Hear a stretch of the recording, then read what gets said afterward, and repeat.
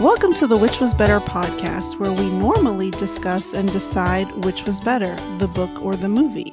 I'm your host, Lisa, and this week we are not going to compare a book and a movie. We are going to talk about some other things happening in the Hallmark community and in the world in general. I briefly spoke about this on my Instagram stories. If you guys didn't catch it, I will say that we did not have a live episode this past week because I just didn't feel like we could. I don't feel like it's business as usual. And so I wanted to take some time out and have an episode to cover some thoughts, some feelings. And I've invited my friend Dory from All the Feels to come on. So Dory, welcome. Hi, thank you. You're welcome. How are you? I am okay. I'm hanging in there. Yeah. How are you? Same. I'm 3 days away from my second vaccine shot. And yay! Yeah, just hanging in there. And I'm glad you're here. I'm always happy to talk to you. I'm happy to be here. I'm always happy to chat with you. When I reached out to see if you wanted to do this, it's just because, the past, well, if we want to be technical, the past 400 years, if we're going to start at the beginning here, but really, it's when it comes down to it, it's people over the podcast. People are always going to be more important than the podcast, and we're going to touch on race relations. We're going to touch on the things that are happening in the Hallmark community. We're going to touch on it all. And before we dig into it, I do want to say that if this is not the episode for you, then this is probably not the podcast for you in the end. I love all the people that have interacted with us so far. I love the interactions, the community. But like I said, it's always going to be people over the podcast. And if this sort of conversation makes you uncomfortable, then all I ask is you ask yourself why it makes you uncomfortable. Is confront yourself and say, why does this make me uncomfortable? Why do I not like this? And if you have thoughts, then reach out to me. Of course, I'd ask you to be respectful, but in the end, everybody's got to do what they got to do. You can always reach out to me at whichwasbetterpodcast@gmail.com or on Twitter or on Instagram.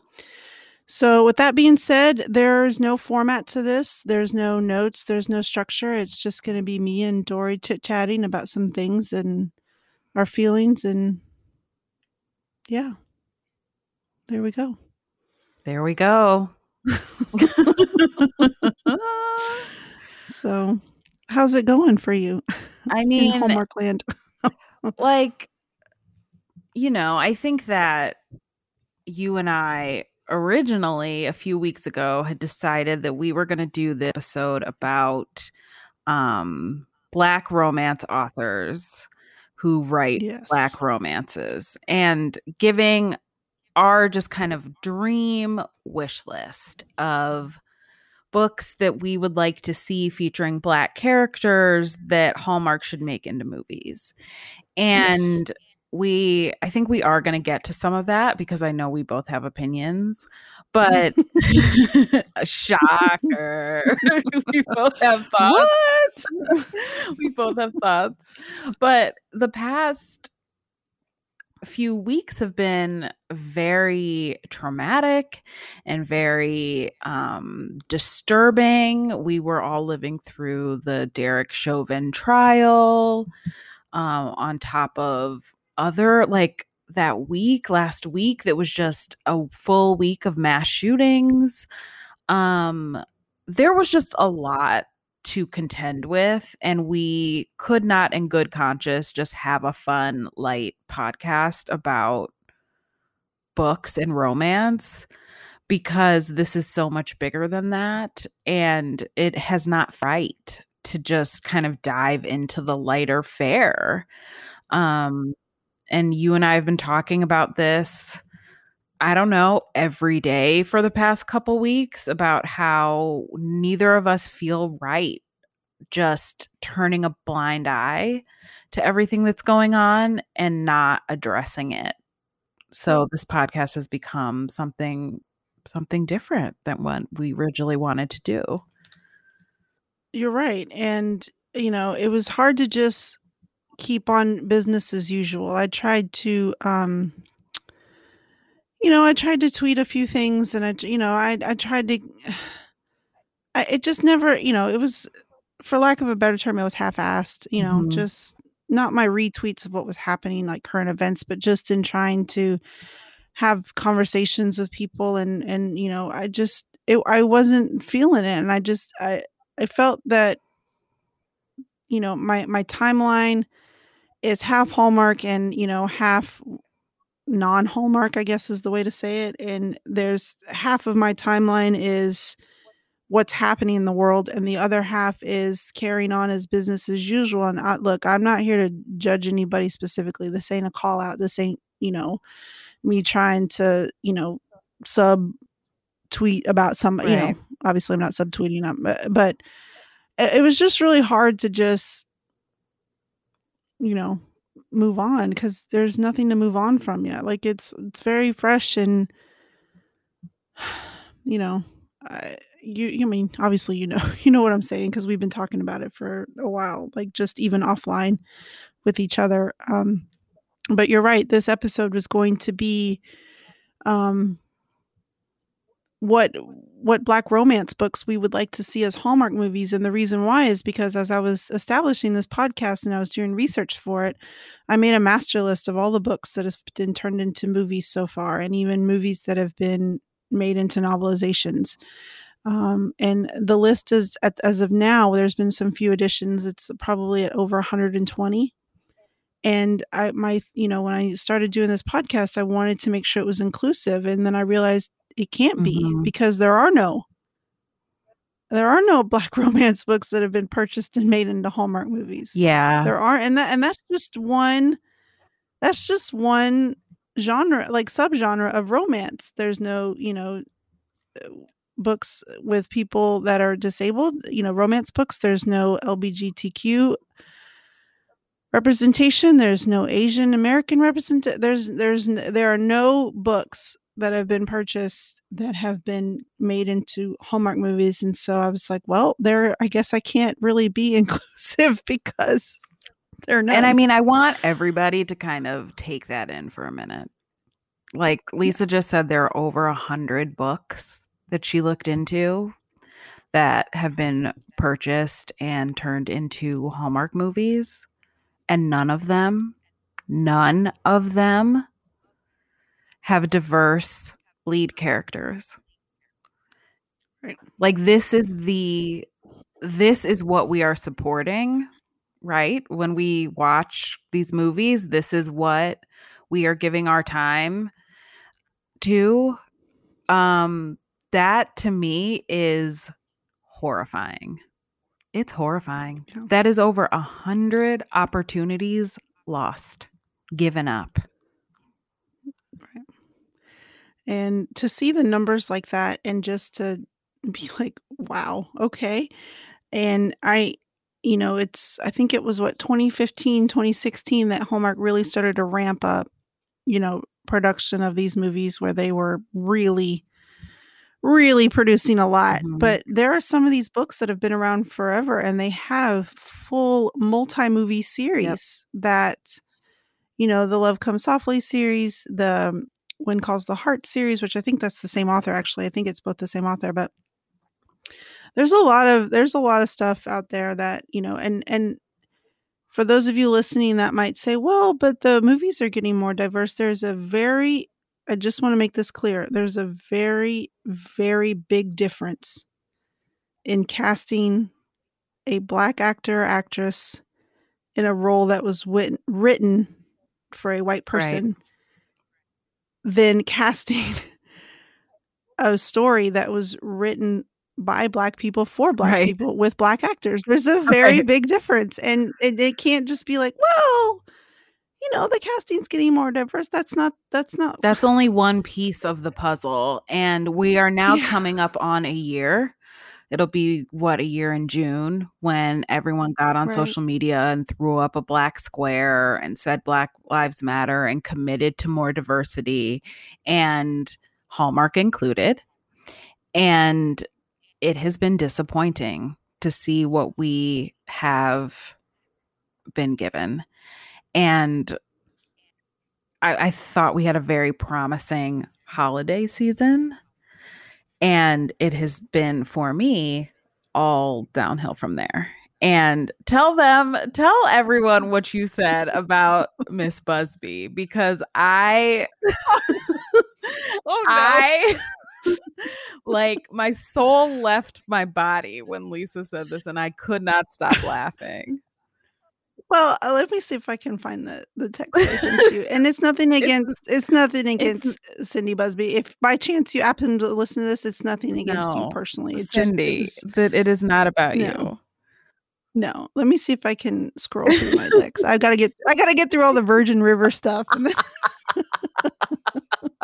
and then I'll see if I can find it. But that yeah, we had a really promising holiday season, and then the Winterfest movies got announced, and I was just like, meh. I didn't even know if it was called Winterfest this year. I think it was called New Movies. New Year, New Movies. And I'm like, why do you have to do that? Why do you have to change that? Y'all feel free to change all these seasonal names, but you can't give me some diverse casting. I mean, here we go. Like, come on now. You know what? I'm gonna there's a search feature. Why don't I use the search feature on my phone? But I'm gonna have to take this part out because I almost text you instead of searching. I'm so crazy. Okay. I loved that text. I really lost my mind when you said that. Let me see if I can find it. Okay, I said,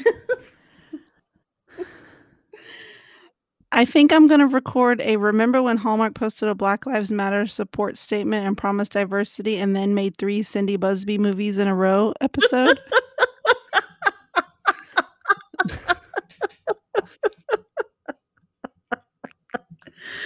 And then I was like, want to join? It is absolutely hysterical. Like, they put up this call to diversity and served us 3 different Cindy Busby movies in 3 different seasons, right? It's just... Which, good for her. I'm glad she's getting her money, and I'm glad she's getting paid, and I'm glad she's having a very successful winter and spring.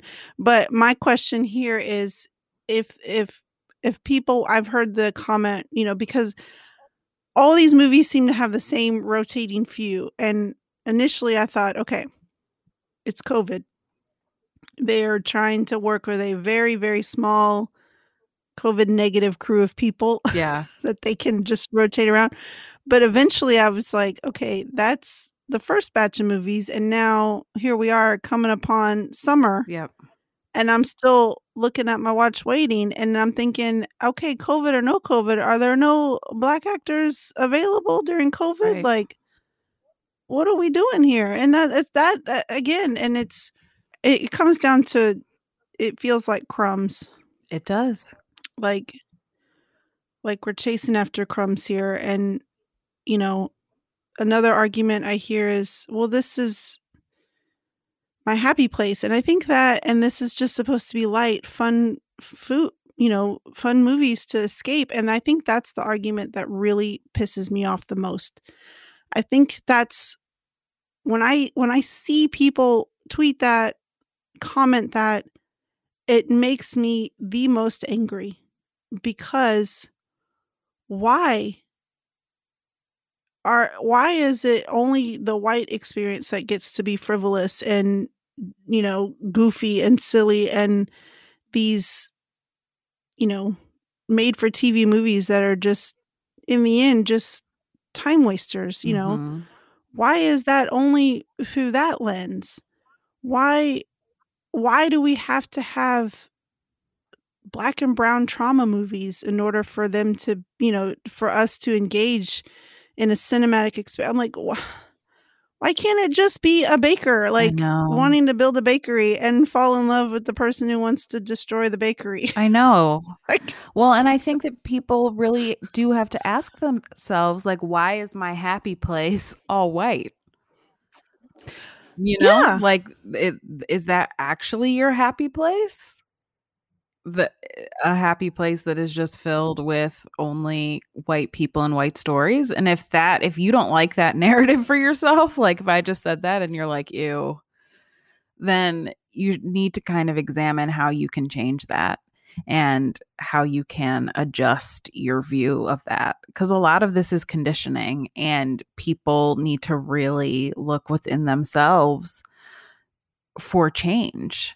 You know, I think that we saw so much performative allyship last year and not a lot of actual change, and that's been disappointing to see. And I really do like for every one of us who is out there like lobbying for Hallmark to be more diverse and inclusive, like, are you happy with what we've been given these past few months? Yeah. Like, are you okay with this? Because I'm not seeing a whole lot of discussion about it online. I feel like that has been kind of tamped down greatly. I think people are tired and don't want to continually engage in this discussion. But guess what? Like, that's what we have to do. That's what we have to do, bottom line. Right. But that is where I want people to stop for a second and think how convenient it is to be able to turn off Totally. well, I'm tired of fighting for this because it's not going to change. Well, you know what? I think about the people who don't get to see themselves on TV. Like, they can't turn on and off their blackness. They can't turn on and off their, Asianness. Like, it's a very privileged way of thinking, like, okay, well, I'll just tweet about it this one time and then that's it because I did my part. Yeah, but it's more than that, and you have to engage more than that if you want to see real change. I mean, I was ready to bail a long time ago with the Zola ad. I was just like, you know what? I'm done. I'll find my TV movie made for movie fun somewhere else. I'm done. And I really felt like just being done with it. And then I thought, you know what? But I do love this and I want to see change, and I can't expect change if I'm not there fighting for it, if I'm not there saying anything for it. And I'm not saying that I'm perfect and I'm always there and I'm always right on it and like, oh my gosh, here's my statement and here's this. But I try and be engaged. I try and, point out things that I'm like, what's happening here? Yeah. And I see the same people over and over again doing it. And it's just like, it's got to come from a larger group more consistently and more across the board. And just, knowing like, everybody deserves to see themselves in these movies. Yeah. Everybody, And there's just no excuse at this point, There isn't. There's no excuse at this point. And like, I was today thinking about, I focus a lot on Hallmark Channel, but like, let's talk about Hallmark movies and mysteries for a minute. How many mystery series feature diverse lead characters? It's only the morning show mysteries. And then if you want to stretch a little bit, it's the Penna Vega movies. That's 2 out of a lot. And that is not good enough. That is not good enough. All the other ones, what is it, Murder 101 or Mystery 101? I always call it Murder 101. Mystery 101. Mystery 101, the podcast one, the Wedding Planner one, the Martha's Vineyard one, Aurora. I already have problems with the Martha's Vineyard one because of a certain somebody, but that's another episode. Another episode. Those are all led by white actors. All those ones I just rattled off, and I don't think that's all of them. And then we've got 2, well, 1.5 Okay, because I'm gonna say this, and let me say this. I grew up. My mom is Hispanic.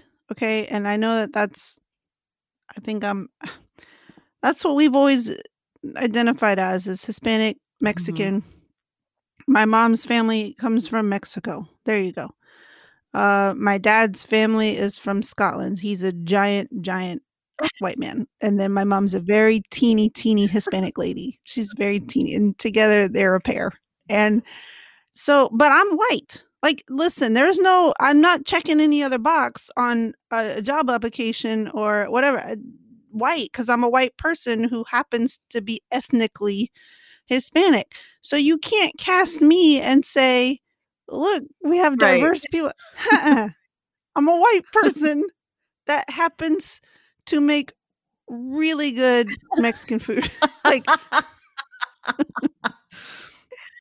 listen, you can't do that. I mean, yes, growing up, my grandma's, like there was a lot of Spanglish. Yes. My aunts, there was that never spoke English, and I'd be like, what? Say that one more time. Slower. Otra vez, por favor. Just one more time. But I'm not trying to make any false impressions here. I'm a white person. Right. I happen to very much care because, okay, I'm going to tell you this story. So picture me in 8th grade with very curly hair. Okay. Picture me in 8th grade. I'm in class. I'm not going to try to do any identifiers here. I'm in a class and I'm sitting next to this boy. I'm going to go ahead and let's call him Mark. I'm not going to use his real name. And we're in class and I happen to say, hey, did you watch, so Mark is black. And I said, did you watch the new Seinfeld last night? This is how old I am. Because this is when it was coming on weekly as a weekly show. And he just laughed at me and he was like, no. And I said, really? And he goes, Lisa, black people do not watch Seinfeld. And I said, Mark, you are correct, Mark. And at that moment, I realized, I had, because I'm very naive. I'm an 8th grader. I'm just in my little world, not even realizing that there was white TV and black TV. And he was just like, Lisa, oh, precious child. No. Even at 8 years black old. People do not watch Seinfeld. He's like, girl, yeah, no. Even in 8th grade, I'm just sitting there like in my little 12-year-old self, like, what? And from that moment on, I realized, okay, then there's different, and then we had to talk about it and what, and from then on, of course, he was like, stop asking me about black people. I'm like, okay, I'm sorry. But, you have to have people in your life that tell you that because, a part of me wonders if people are afraid to say something or to learn because they think they're going to mess up. And I'm going to tell you, you are going to mess up. You're going to say something stupid. I have said ridiculous things in my life and bless people like Mark in my life that have been like, Lisa, we all have. You can't say that. You can't do that. And I'd be like, and unfortunately, sometimes the onus was on them to take on the labor to tell me no, and I'd feel bad. And now I'm old enough to be like, okay, I can't dump all my shit on you. I gotta, gotta figure some. That's what Google's for. Yep. I cannot just throw all my emotional baggage at you and make you tell me things that I can Google. But as a kid, I'm just like all wide-eyed, like, really? Mm-hmm. Y'all don't? What do y'all want? Just goofy ass stuff. But from then on, I've realized, like, I would watch TV and be like, oh. And it was eye-opening. And from that moment on, I was just like more aware of the very large difference in white and black representation on TV because of that one moment when he was just laughing at me. Like, right. It's like the light bulb goes on. Like, I cannot tell you the number of shows people have been like, have you ever watched this? And I was like, no. And people have been like, why? And I'm like, there are no black people on it. It's like, and then you see the light bulb go on and people are like, oh, wait, you're right. There are literally no black people on the show. And that's not necessarily something you always want to watch because so much of our content that is given to us is all white or predominantly white. It's been that way forever. Like sometimes you just don't want to watch that. Yeah, you want to see yourself. And that's, as I got older and I started working in various places, I worked in public education for 12 years. And I worked in a variety of schools in a variety of cities. And I can't explain. I worked in athletics, and so it was a lot of coaching staffs. And I can't explain to you. And when I say you, I don't mean you specifically. I mean the listeners. I can't explain. When I say I believe representation matters, that doesn't just come from me saying something because Hallmark needs diversity. That's because I have seen with my own eyes on various football fields, basketball courts, baseball fields, track, fields, various places. The incredible difference in kids when they are with adults and coaches and teachers who look like them.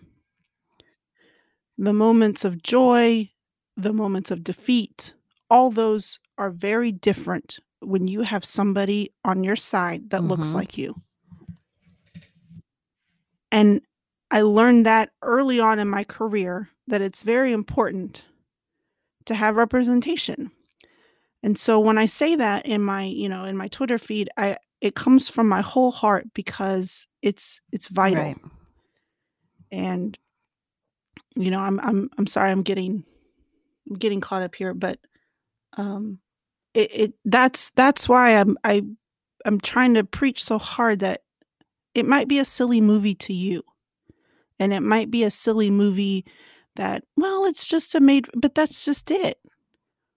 Everybody deserves a silly, frivolous 2 hours. Right. To see people doing goofy meet cutes, dumping coffee on each other by accident. Exactly. Black people dump coffee on each other too. Like, it's just, and it's joyful, and it's, I don't know what the answer is. I'm glad you're here. I'm glad you're here with me. Well, I'm happy to be here. And I think that, like, I grapple a lot with, why am I doing this? Why am I playing this Hallmark game, right? I think about it a lot. I mean, I don't know if you remember, you brought up the Zola ad. I don't know if you remember that episode that Mel and I did after that happened. Yeah. And I don't remember if Erica was on it or not. And it was essentially an hour of a full hour-long meltdown of like, is this the end of this podcast? This was literally like the stuff we were grappling with because we were fed up and really disgusted and really pissed off. And we really, like you, almost threw in the towel that weekend. I remember that weekend. I remember where I was. I was at a McDonald's on Colorado Boulevard in Pasadena. And I had to pull into one of the parking spots because I was seeing all these freaking tweets about the ad. And I will never forget being there and seeing that happen. And so I really do struggle with, like, is this the best use of my time? Is this the best use of my voice?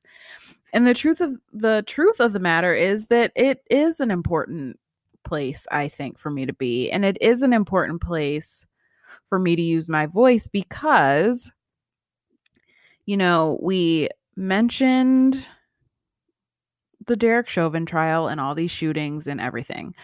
I don't think that every single person needs to be a loud, vocal activist about every single thing.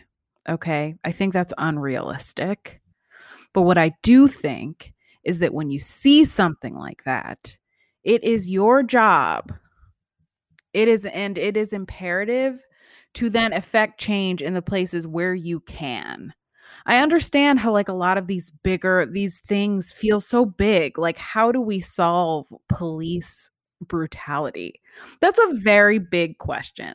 And if you cannot take that on and you are reading about it and you are learning about it, but you don't have any answers, you're in good company, because there are people who have been studying this for their entire careers, banging their heads against walls because they can't get through to anybody and they can't affect change.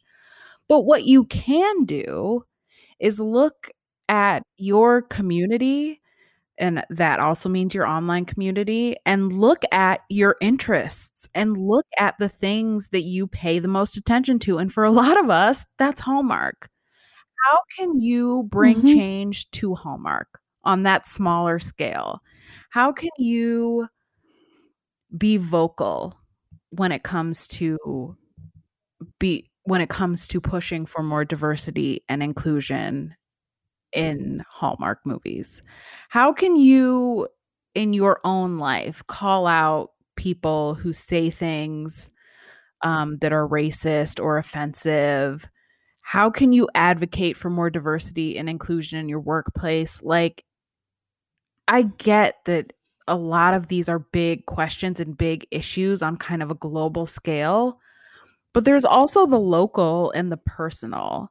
And you really do have to ask yourself, like, what am I doing in my own life, in my own immediate life, that will help bring about change? And part of that is screaming on Twitter about how there needs to be more diversity.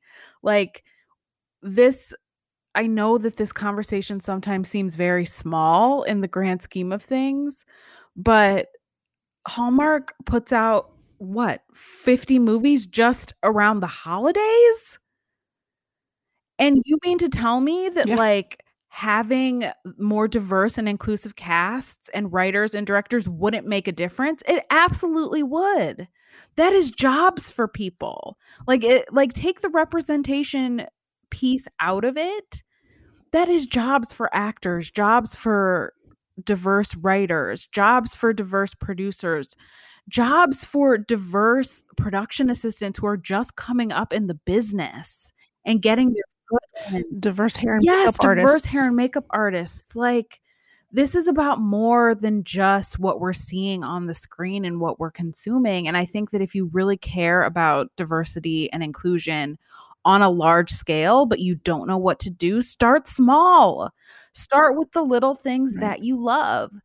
Like, there's a planner business. I'm not going to get into this, but there's a planner business that Lisa and I do not care for some of the politics involved. So we both have stopped purchasing from them. They're trying. They're trying to bring me back in. With these sales, they are really testing my resolve. And I miss them every day. I miss those journals every day. They're trying. But it is a conscious choice on my part and on Lisa's part to not give our hard-earned money to people who are not down with the cause. And I think we all just need to be a lot more intentional about our consumption of everything. And so, you know, I probably will always wage this battle with myself of like, why do I care? Why am I doing this? But the fact of the matter is, I do care. And it doesn't really matter why, because I do. And that's probably not going to change. Right. So I'm going to keep speaking my piece and screaming into the void. And I think we all need to be doing that, not just the same 5 accounts. It has to be all of us together. I 100% agree. I mean, to me, I care about it because to me, it's not frivolous. It's not just TV movies. It shouldn't even be a question. It's just, there are movies about life and romance and love, and that's just not relegated just to white people. Like, and so what you see on TV for some people frames their entire relationship with people who do Right. not look like them. You're right. And so when you only, because, there are some people who don't live in a place that has a diverse population. And so what you see on TV might be your only interaction with somebody who does It's not so look like you. true. And when they're not there, then you've lost out on you've lost that potential. I just have to tell you, this is so true, and I have to tell you a story. So I studied abroad in Italy for a semester when I was in college, and a lot of Italian, especially Italian kids, have like never seen a Black American, like never interacted with a Black American, like never seen a Black American.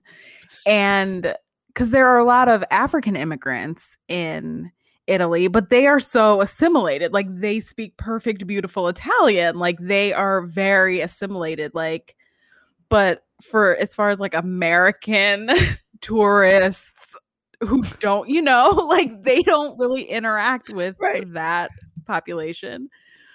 And the only every Italian, especially the kids, but also some adults, every Italian person who like had never met a Black person before or seen a Black American before, their only frame of reference for like Black Americans was Michael Jackson. So they would ask if I was related to Michael Jackson because I had to be related to him to be able to travel to Europe. I had to be rich and a part of Michael Jackson's family. Oh, because my gosh. Think about it. He was the only like global Black Yeah. icon. So everyone was like, "Oh, is Michael Jackson your cousin?" Because they just they just assumed. But it's like, yes, I know. He is. You want me to say hi I for you? totally was like, yeah, we're related. This was a long time before we we know more now. But you're absolutely right. It's like what we see in the media is often the only concept we have of people who look different from us. And I experienced that firsthand. And I was like, this is wild. And it happened too. I went to Tunisia in Africa, and they had never seen a Black American ever. Like a lot of the Tunisian people who worked at the hotels and stuff, they were like, Black people don't vacation. They were like, Black people don't come to Africa for vacation like Black Americans. And they had never, same thing. Are you related to Michael Jackson? Like, I mean, isn't that funny? Amazing. I loved it. I was like, this is hilarious. So, growing up, my dad's parents lived in Mississippi. Well, my grandma still does. And we'd go once a summer, usually twice a year, once for a week in summer and once for a week at Christmas. And let me tell you something. Yeah. You come from San Antonio, Texas to Mississippi and you're like, Yeah. what year is this? Did I time travel? What is happening? Like, what are we doing? And there are white people and there are Black people. There are no Mexican people. So when my mom would walk around, people would be like, they're like, is she Black? Is she white? What is she? Yeah, what is happening here? And there would be like Hispanic names, but they didn't pronounce them like, Martinez. It was Martinez. Or Salazar, it was Salazar. And we were like, what is happening? What is this? So I'm not comparing. I'm just saying that it made me laugh because I was like, okay, and I asked my mom, like, are there no Mexican people here? And she was like, stop saying that. And I'm like, but for real.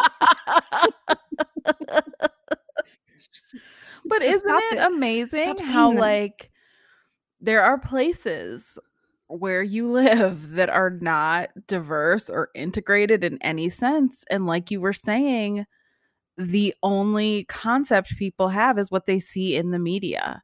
And we see so many inaccurate and harmful and damaging representation of minorities, right? Hallmark is a place where we could really change that perception. And I truly believe that. Like, if you've ever listened to our podcast, All the Feels, like, I talk about that all the time, how I think Hallmark has this incredible opportunity to open hearts and minds, especially when it comes to like the LGBTQ community, like, and they just drop the ball. And it is disheartening because here we are in April, almost May, and it's been a really disappointing first few months of the year after all the promises that were made a year ago. Every time they put out a new list of movies, I'm like, do I want to click on this link and see? Am I ready to be disappointed? Should I pour a glass of wine before I read it? Lisa has alerted me. All answers. She's alerted me to the spring preview and the. No, I think you've alerted me to all the previews this year. I'm like, don't even bother. Lisa's been like, have you seen it? Have you seen the list? And I'm like, oh my God, not that good, huh? Like we've both been saying, it's just, it should be a no-brainer. It should just be a natural, like, okay, we have various stories to tell. And everybody gets a chance to see themselves in it. And that's really what it comes down to. And especially in the shows, too. They have these weekly shows. And I want to, originally I wanted to be like, are there no Black people in Hope Valley? Now there are. But, 2 years ago, I was like, are there no Black people in Middleton? I'm like, there are no Black people in Chesapeake Shores. I'll tell you that right now. Like, well, okay. There are also probably 10 people in Chesapeake Shores, and they're all that family. So, yeah. Oh, man. It just, we could be doing so much better. And I think that's why we also wanted to talk about these books that we love by Black authors who write Black romance, because there's source material. And I don't know why Hallmark isn't using a ton of it. That. Isn't like just putting the money behind it. Pay some people. Like, do this work. I mean, and you know what? Let me go ahead and say this. I'm going to give it to, Hallmark Publishing, because they, I see them out there on Twitter, asking for submissions, with LGBTQ leads. They're looking for, Black-led romances. They're trying, this year. So far, I think for 2021, they are releasing 10 titles, maybe 9. I've got a post on it on my blog. And there's the ones that I've read so far, there's some diverse material there. I mean, there's been 2 Black leads that I have read so far. But there was a book that was, maybe this was last year. It all runs together sometimes.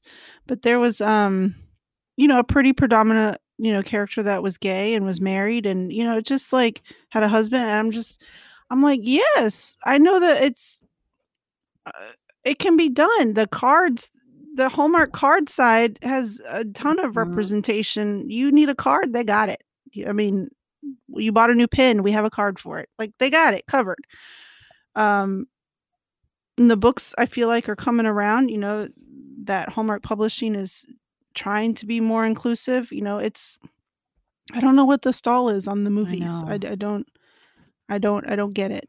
It's disheartening. Wanda Lucas, if you're listening and you want to come on a podcast with us and let's chat, please. I would love to talk to you. I have so many questions.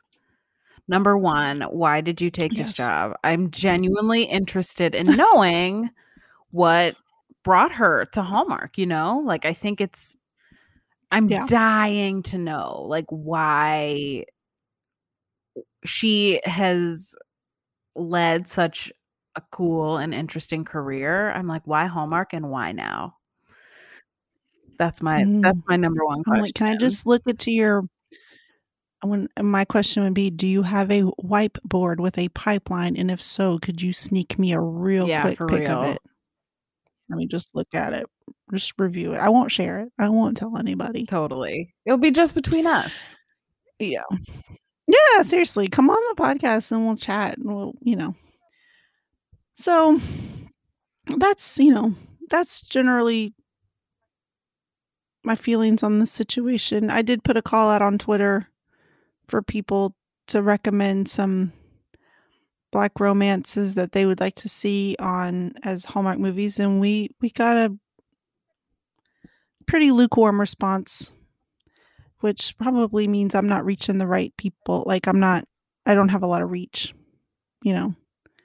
but y'all read Black romance. Please.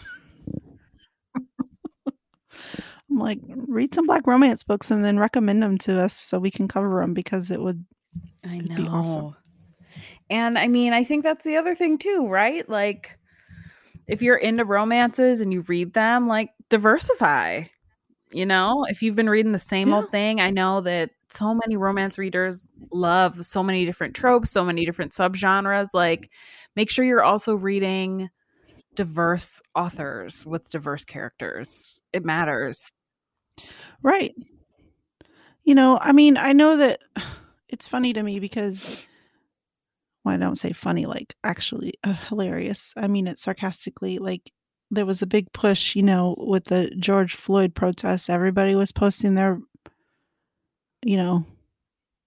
anti-racist books on Instagram, and everybody was showing their receipts that they were buying these anti-racist books. And I'm just like, but did you read them? And Right. Are you still reading them? And are you branching out and now trying to look for some, authors that don't look like you? And, part of I feel like maybe people get overwhelmed and they don't know where to start. And I'm like, one, Google is free because you could just Google, where do I start? But two, look at your own timeline on Twitter, Facebook, and Instagram. Do you follow people that don't look like you? Because that right there is free. And you can learn a lot just by looking at conversations. I'm going to tell you right now, do not interject in conversations that you do not belong in. Even if no. Don't jump in and be like, well, what I think. No. I'm just saying, you can observe.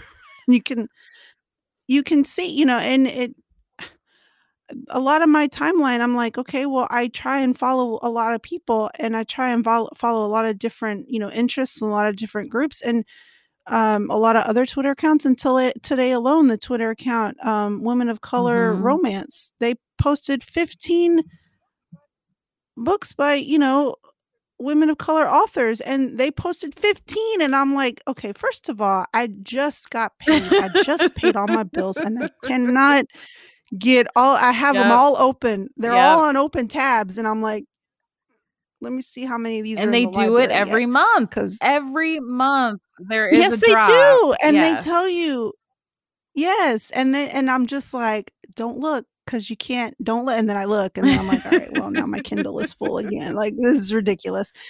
But, that's free, and, and if you end up following these communities and you find value, then pay for them. A lot of these communities have Patreon. They have, Ko-fi or Coffee, or however you want to say it, that they're producing content that you like, then, support them and retweet them, and, for whatever, quote tweet, and here, check this out. Or, if they have donation links, donate, that sort of thing. It's very easy to get started in that way. And it just kind of opens your eyes to things outside of things you would never even think about, because your experience is so different than other people's. And I'm just like, hey, there's, I I don't want to call anybody out, but I did have an interaction with somebody, and they made a comment, and I just said, do you not know any Black people in your life? Because how can you think like, God. I was just like, what? okay, well, I'm gonna need you to Google that later. Thanks. Like, I'm not trying to call anybody out. I've had too much wine. No, I'll just never say enough that. wine. It's Friday. It's Friday. But so yeah, I think that's how I feel. Did we cover it all? I don't know. I think we covered it all. At this point I feel like I'm just rambling because I'm like, read Black Romance and then let's chat about it. If you want to get into Black Romance, let's give some people some titles and some authors. Yeah. Let me get my list. Oh, you know what I was going to say? And I think I told you this offline, if you don't mind, very quickly. Not at all. I read an article this morning.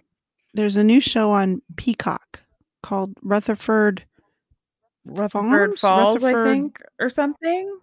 Falls. It's on Peacock. Yeah, it's got the guy from The Office. Helms. It's the same writer from The Office. And isn't it like a Native American main character? Right. So Ed Helms and is it Jesse? I gotta get the name right. I'm sorry. There's let me find her name, because she is a Native person, and so the writer's room is actually, they've got 5 or 6 Native Americans who wrote, so that way it's coming from, you know, they even go on to in the article talking about how even saying the word it's authentic has its own problematic, you know, history, but you know, they brought on board these Native American writers and showrunners, and let me make sure I'm getting this correct. So I'm reading this article, and Jana Schmeiding, I need to look up the pronunciation. She is the lead, and she is Native American. And the summary is 2 lifelong best friends, Nathan Rutherford and Reagan Wells, find themselves at a crossroads, quite literally, when the proposed relocation of a historic statue gives their sleepy town an unexpected wake-up call. And so she says in this article, she says, it becomes much more personal than whether or not we should take down a statue. What we're really seeing is how historical narratives manifest between friendship, which is something that I experience all the time as a Native person. In what ways has my life been in service to or supporting other people's narratives about their life? And because people don't have that deep level of literacy about Native history, we often get trapped in being supportive of other people's dreams and visions. We don't have the autonomy, that sovereignty to go to bat for our history, and when we do, it doesn't get mainstream attention. And I about fell off the bed. Because I was like, I knew we were having this conversation this afternoon. I was like, this is it. That's everything. You know, Rukia Bernard did that short movie that's going to come out soon. Becky, and then I think she retitled it, about always being the Black best friend in support of the white storyline. Always. You know, and when I took my kids to see Black Panther, I tried to impress upon them. I was like, you have to understand, this generally does not happen. This doesn't happen where the white character is in service of the Black storyline, because, spoiler alert, he dies. The crazy man with the arm. I was like, normally it's reversed, and this entire cast would be whites, and there'd be one Black guy, and he would die in service of advancing the storyline. I was like, this is huge. This is big, you know, and they're like, whatever, we love Black Panther, like leave us alone. They're like, we don't need the social justice commentary, Mom, but it's important, right? Yeah, and yeah, it is. And I try and, you know, impress upon them these things and these little lessons and everything, and you know, and they know when I'm about to, because they're like, she just took a deep breath, she's about to say something. I'm like, yes, I am. Listen up. Mean, you know, I think that Marvel is another example of this. Like, we think of them as these, you know, fun, rollicking action movies, and that they are. But when Black Panther came out, I do not know one Black person who was not completely moved and so grateful and so in love with the idea of this movie, and this, not only the movie, but the fact that it was this Black country with Black leadership that was like the pinnacle of technological advancements, success, wealth, like it was just such a powerful moment for representation. And we need that at all levels. We need them with the big blockbuster superhero movies, and we need the movies you watch on Hallmark on Saturday night. We need both, Exactly. One is not enough. One is not good enough. Right. Side note, I cried like 4 times in the theater. I know, I did too. I was like, I was bawling. That was just ridiculous. But it goes well, because there was another quote in this article that I do want to read very quickly. It says, I wanted us to do a show where there's a scene where 3 Native people are hanging out and they're not talking about being Native Americans, because that's what actual legitimate representation is. It's the normal, boring, everyday stuff. And that's where Hallmark comes in. It does, it doesn't have to be these big historical, trauma movies. It's just, let us see diverse people getting coffee, living life, falling in love. Hello. Yeah, picking up right. The wrong order, and then the meet cute is they have their order, and we switch, trying to save the community center. Black people would do that too. And in one of the books I have as a recommendation for you guys, they do. Yes. Do it. Bring it. Well, I just want to say I love both of those quotes, and I really am excited to watch that show. I've been hearing a lot about it online this week, and it's such a bright spot in an otherwise dark few weeks. But we will leave you guys with some books, because Lisa and I both love romance, and there is plenty of Black romance out there that, I mean, listen, I'm not like, we could talk about the publishing industry and Black authors and romance, but that will need to be a whole other hour. I was I need more wine if we're going to. I know. Listen. But they are doing better than Hallmark. We can agree there. There's that. So I'm going to throw out some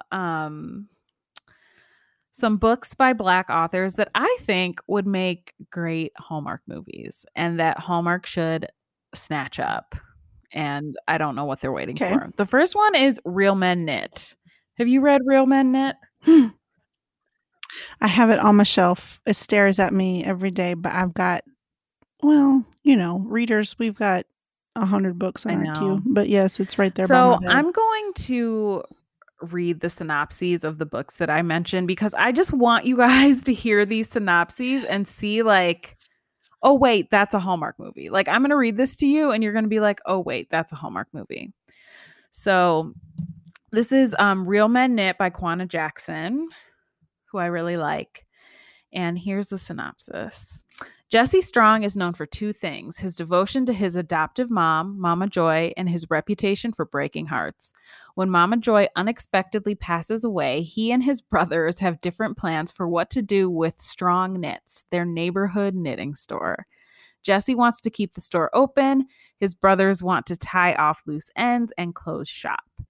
Part-time shop employee Carrie Fuller has kept her crush on Jesse a secret. When she overhears his impassioned plea to his brothers to keep the knitting shop open, she volunteers to help. Unlike Jesse, Carrie knows the nitty-gritty of the business, and together they make plans to reinvent Strong Knits for a new generation. Hello, this is Hallmark. But the more time they spend together, the stronger the chemistry builds between them. Carrie, knowing Jesse's history, doesn't believe their relationship can last longer than she can knit one. Pearl too. But Jesse is determined to prove to her that he can be the man for her forever and always. After all, Real Men Knit. So, that is a Hallmark movie. That is a Save the Store. For real. That is a friends that grew up together, falling in love later in life. That is this girl who is this young woman who is trying to decide if she should she works at the community center and she's wondering if she should keep her job at the community center or throw everything into this knitting business. It is a story about redemption. Hello, this is a Hallmark movie. Like, and there are so many of these types of books out there. And when I read this, I kept thinking, I was like, this is a Hallmark movie. Like, why has this not been, why haven't they bought this book? Like, hello, it's out there. Right. So I really recommend A, that you read that book, and B, that Hallmark get involved and make that movie. And as we've seen many times already by the way they strip down Miss Terry Wilson's books, they sure can strip out any smexy times. That's right. And make it into a Hallmark That's right. Hallmark movie. So I feel like I'm cheating on this one because I'm going to recommend one because it's already been optioned for a feature film. But this is what I'm talking about. Farrah Roshan. That's been optioned. Project. As well it should. I loved that book. It is, and that's Hallmark too. That could have been Hallmark. That could have been. Yeah, I'm going to read it. Read that synopsis because when I was reading that one, I was like, oh, wait, this is a Hallmark movie as well. Samaya Brooks never thought she would be that girl, but a live tweet of a horrific date just revealed the painful truth. So good. I mean, that first chapter, I'm like, what? Okay. She's been catfished by a 3-timing jerk of a boyfriend. Suddenly, Samaya, along with 2 other girlfriends, London and Taylor, have gone viral online. Now the 3 new besties are making a pact to spend the next 6 months investing in themselves. No men, no dating, and no worrying about their relationship status. For once, Samaya is putting herself first, and that includes finally developing the app. Hallmark loves them some app creations. That she's always dreamed of creating, which is the exact moment she meets the deliciously sexy, honey-eyed Daniel Collins at work. What are the chances? When it comes to love, there's no such thing as a coincidence. But is Daniel really boyfriend material, or is he maybe just a little too good to be true? Oh my gosh, you guys, this book is so good. This is like, and this is a total Hallmark setup as well. This is like the person infiltrating the business to bring the business down. And I mean, it's just so good. The scene where they all confront, because all these girls have been catfished, and they all confront him. Yes. And it is chef's kiss. It's amazing. And it's all in the first chapter. And usually, and I think I wrote this in my review, usually the big, like, you got caught cheating scene is usually later in the book, and that it makes the main character be all like wallowing for the rest of the book. Like, no. They are like, let us. And don't they all go out that night and they are best friends? Yes, and they all become. Yeah, and that to me, yes, the romance was good, but the friendship that those 3 make. So oh my gosh, it was so. And another thing about that book is, man, it really digs into the microaggressions that Black women face at especially work. like in an all-white or predominantly white industry like tech.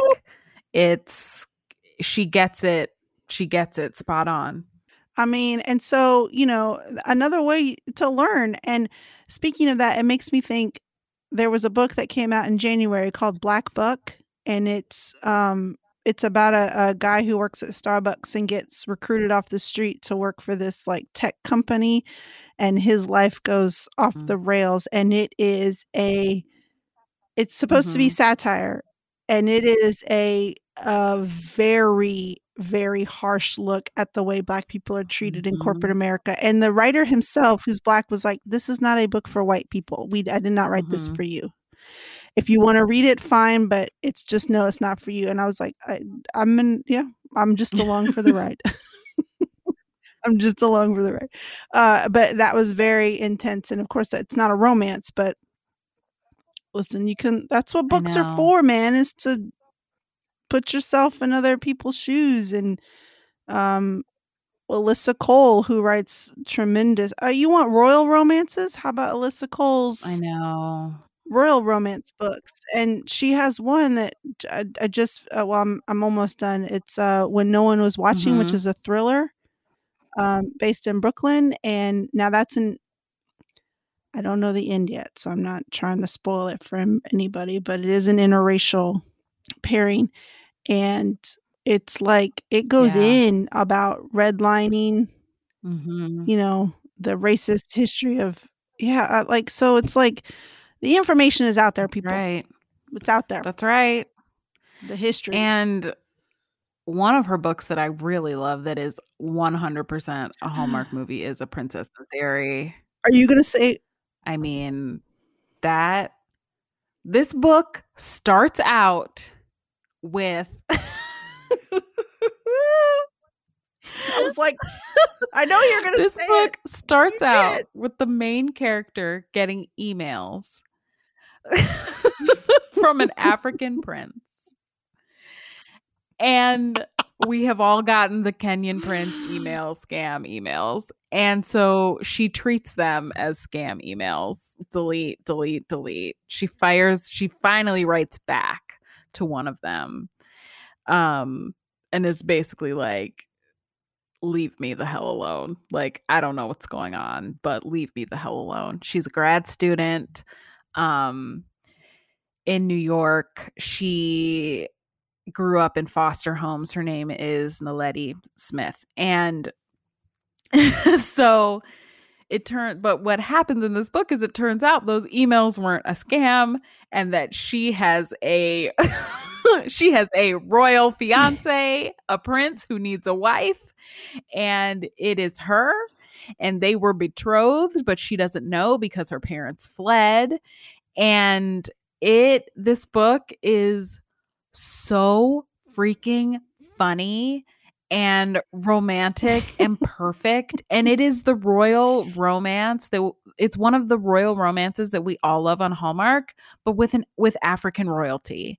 And isn't that nice? And why can't we have African royals too? Make up a country, give them the royal titles, and let's go. Because this book is so good. He pretends to be a freaking waiter to get to know her. Like she mistakes him for a waiter who's starting that night. And he wants to get to know her, and he wants to get to know like what's gone on with her life, because she didn't grow up where her family is from. And so he's like, I need to get to the bottom of this. So he pretends to be this random kid who is a waiter. And he actually runs into the actual kid who's trying to come to work. And the kid is like, I'm sorry, I'm late. The trains were late. And the guy and the prince is like, get out of here. He says to his assistant, like, give him $15,000 for his trouble. Like, get out of here. I am taking over this guy's job. Like, this is a Hallmark setup to the T. And it's such a delightful, delightful story.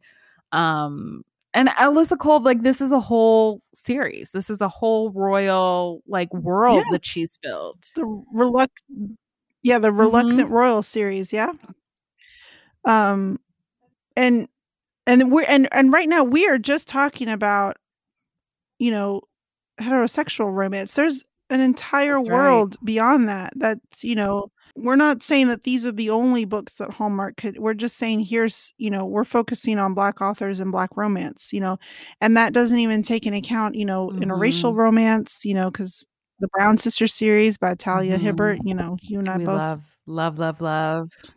Although I think I would like to see that feature film. Yeah, there some Hallmark. Of these. But, like, that's why I'm glad Kennedy Ryan's books have gone. I think she has a deal with like a streaming service or something.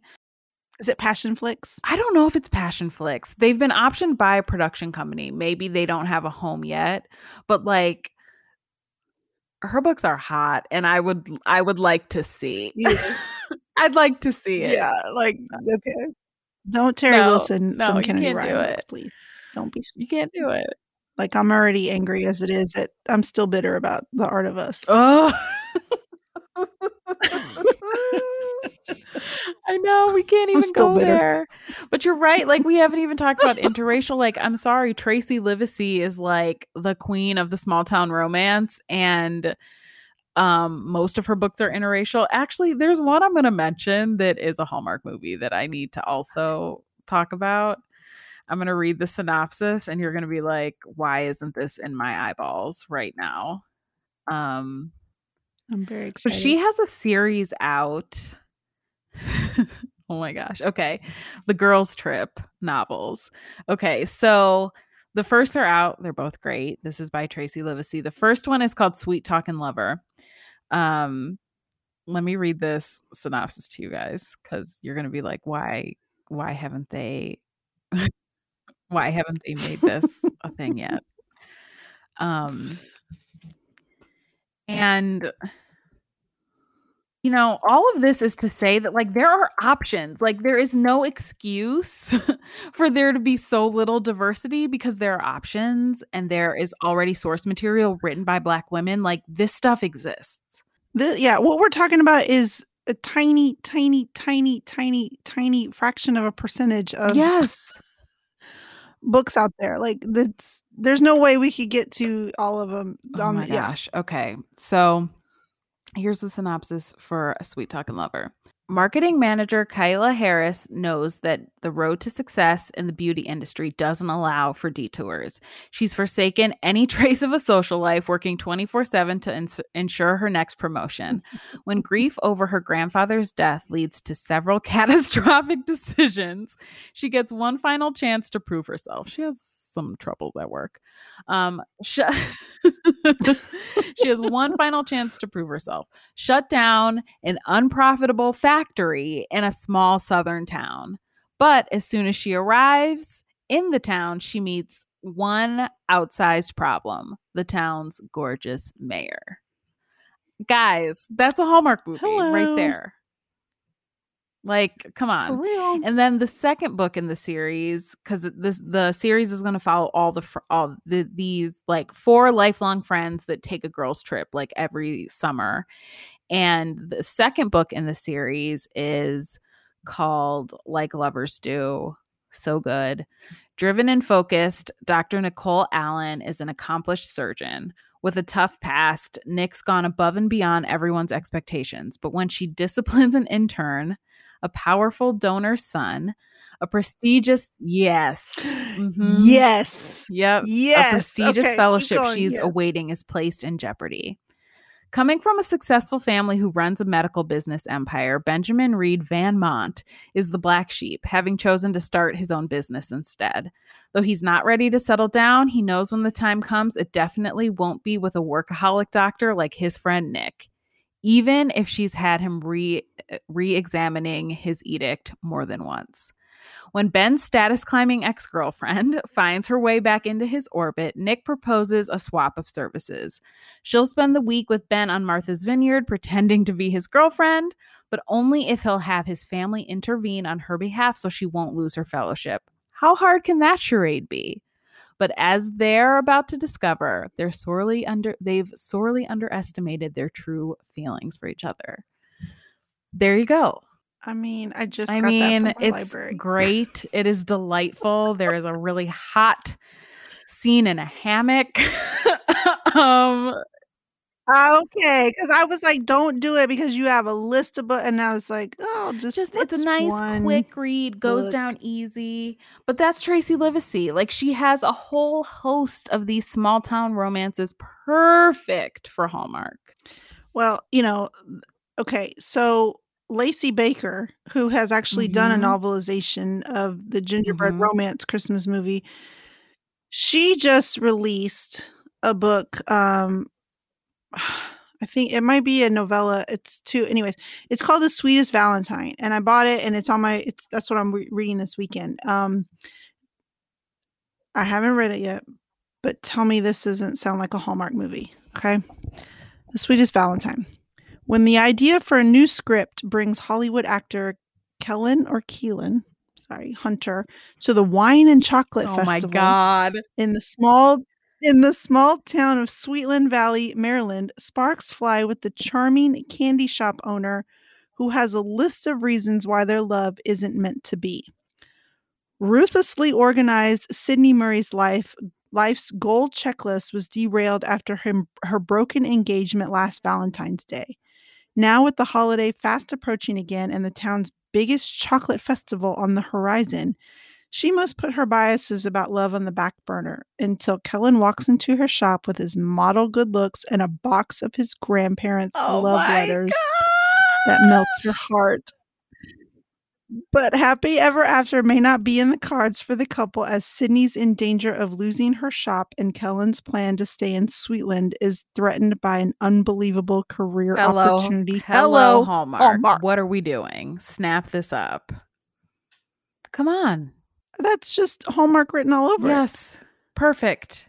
And anybody who's listening to this who is shouting right now about your wreck, send them to me at which was better podcast at gmail.com, at Lisa Faye CO.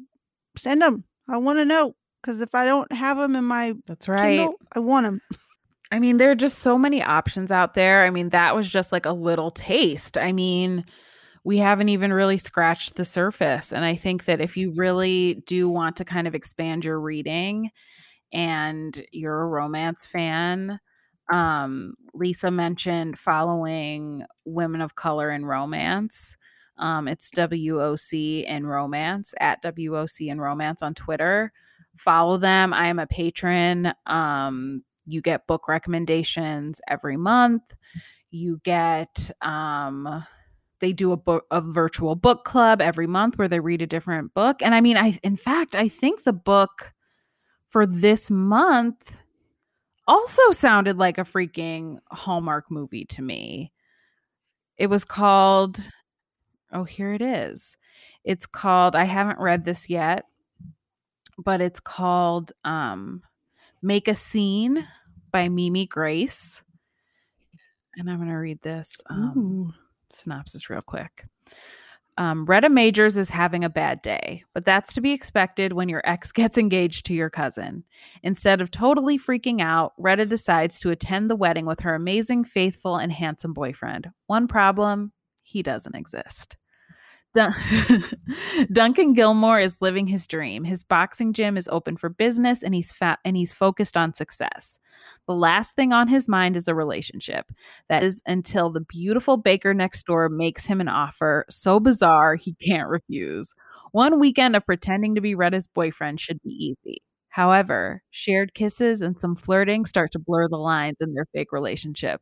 When their performance draws to a close, will they go their separate ways or return for an encore? Hello. I mean, come on. I haven't read that yet, but I got it. It is on my Kindle awaiting my eyes to come upon it. And I can't wait. Like, there are just so many options out there. Come on. Yeah. And if you want recommendations, then, like Dory said, follow WOC in Romance. Mm-hmm. I think it's at WOC in Romance, right? Because they'll tweet the recommendations with threads and buying links. It's so great. And I'm pretty sure it is run by Rebecca Weatherspoon, who is also an author. And I have been screaming my head off forever. I always talk to Rachel of Hallmarkies about this, how I want black cowboys. I'm like, we have all these cowboy movies. I want black cowboys. Her Black Cowboy romance series has been optioned for TV as well. They're going to make it, I think, into a series or a series of movies. It follows these brothers, but those could have been Hallmark movies, those books about like the big city girl who goes back to her hometown and reconnects with the family who runs the ranch that she grew up on. Hello, come on. Like, these are out there.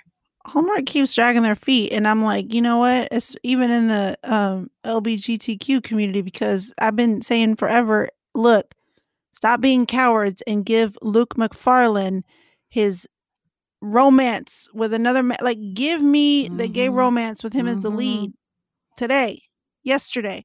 And they went ahead and dragged their feet, and now he's doing I bet it's going to be so good. good for him. I bet it's going to be I really know. good. But I'm like, good it's for him. just, I know. Or Peter Porte. Come on.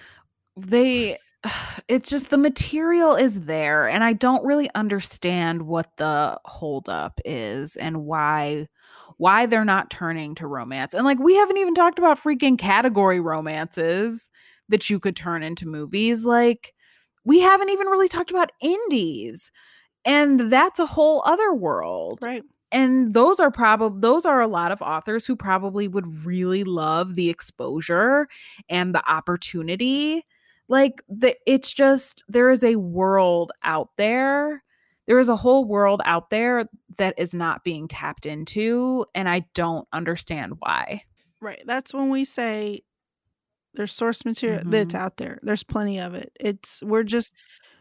We are just barely scratching the surface. Truly, these are like, this is me and Lisa off the top of our heads, books we've read and loved. That's it. Yeah. So, well, I feel like I should probably eat something since I've had this giant tankard of You're wine. like, well, my head's spinning and it's time to cut this off. I'm like, y'all can't see it but this is like, we can see each other on video, but my cheeks are red. They are a pleasant pink. Lisa is very happy. She's smiling. I'm like, she's feeling good on a Friday. She's going to watch more Virgin River so we can talk about it. Because I'm only on episode 2, y'all. And I was like, what? The all caps text I sent Dorian in the middle of the night. I'm sorry. Lisa hadn't watched Virgin River, and I couldn't contain myself. I was like, drop what you're doing and watch. I'm rewatching it. And I did, and now I'm in it. I'm in it to win it. So, well, thank you for having me on. I love this episode. Well, it's always delightful to talk to you, but it's just, I'm like I said, I'm glad you're here, and I'm glad we had a chance to talk. Thank you for doing this. Thank you for using your platform to do this. It's important, and more people should follow your lead. Well, thank you. I appreciate it. I couldn't go another week without saying something. I couldn't just keep going, business as usual without letting it known that even though the George Floyd trial is over, Black lives still matter, and we still need to be using our voices. And I'm talking to my white ally friends here. I'm talking to my white friends here. We need to do the work. It's not comfortable, but that's part of it. You have to you have to lean into it. And you're going to mess up. You're going to mess up. I tell it to my kids all the time. I'm like, I might have been a mom already for 13 years because my kids are teenagers now, but I'm still going to mess up because I've never been a mom of teenagers before. So these teenage years are new to me. I don't know what I'm doing, and I'm going to mess up. Like, if you handed me a baby right now, I could probably, because I've had babies already, but I've never had teenagers. So I'm going to mess up, and I'm going to do the wrong thing, and, I'm going to make mistakes, but that's the whole learning process. And so I'm encouraging people that if you're afraid to start your anti-racist work because you think you're going to mess up and you think you're going to piss people off and you think you're going to say the wrong thing, I'm going to go ahead and tell you are. You really are. And that's how you learn. That's how things get better. And it is what it is. You just got to do it. There's a part. Did you read When No One Was Watching by Alyssa Cole? No, I have it, but I haven't read it yet. I need to. Okay. I'm not done with it yet, but I'm just going to tell you but this isn't spoiler. She partners up with this guy on her street who's a white dude, and they're doing a historical walk, and he offers to help, and she's like, and he's like, no, genuinely, I want to help. And she finally tells him, look, we need some sort of code word when you're being too much and I can't handle your whiteness. And he tries to think of, she's like, how about howdy doody? And he's like, howdy doody. And she's like, when you are being when you are centering yourself too much, and so there's times when she's like, howdy doody. And he's like, really? Okay, I'll I stop. love that they have a code word. And I love that he's willing to do it. She's like, and he's like, howdy. okay. He shows up at this one point. I'm sorry, but he shows up to come help her. She's at her community garden with her friend, and he shows up wearing a Black Lives Matter t-shirt, and she goes, howdy fucking doody, man. I wish you all could have seen my face when Lisa said that. I was like, oh my God. And he's genuinely like, what? What happened? She's like, why are you wearing that? He's like, well, I thought it was important. And she's like, no. Can you not?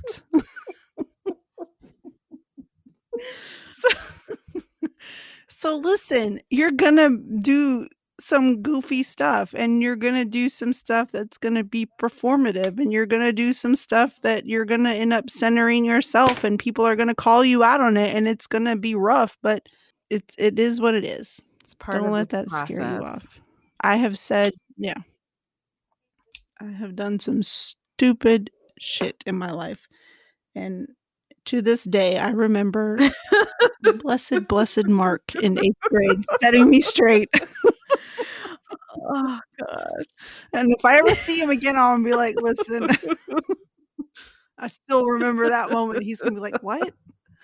Black people don't watch Seinfeld. Accurate. We don't. I'm not into it. Never been into it. Anyways, well, thank you, Dory. You're your so time. welcome. Thank you for having me. And for being here. I appreciate it. And if you guys want to follow Dory, let us know, Dory, where we can follow you online. At All the Feels Pod on Twitter, on Facebook.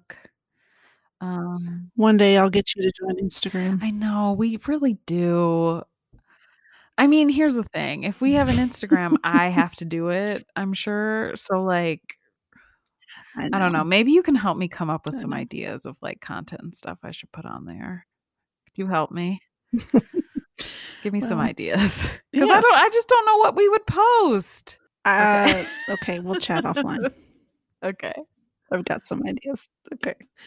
And if you want to follow me, I am Lisa Faye CO that's Lisa Faye Co on Twitter and Instagram. And you can follow the pod at Which Was Better on both Twitter and Instagram, or check us out online at whichwasbetter.com.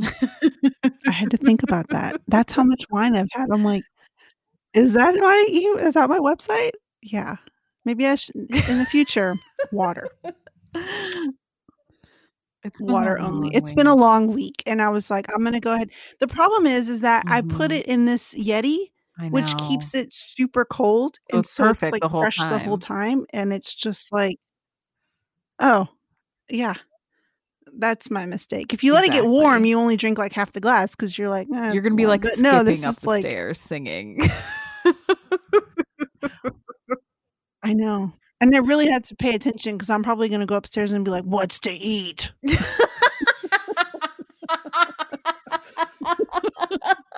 you done with that? So I should probably go and lightly eat something and then take a nap. So thank you guys for listening. If you made it this far, I appreciate it. If you want to reach out with any comments or questions or concerns, bring it. Like I said, whichwasbetterpodcast@gmail.com. And we will see you next time. So thanks.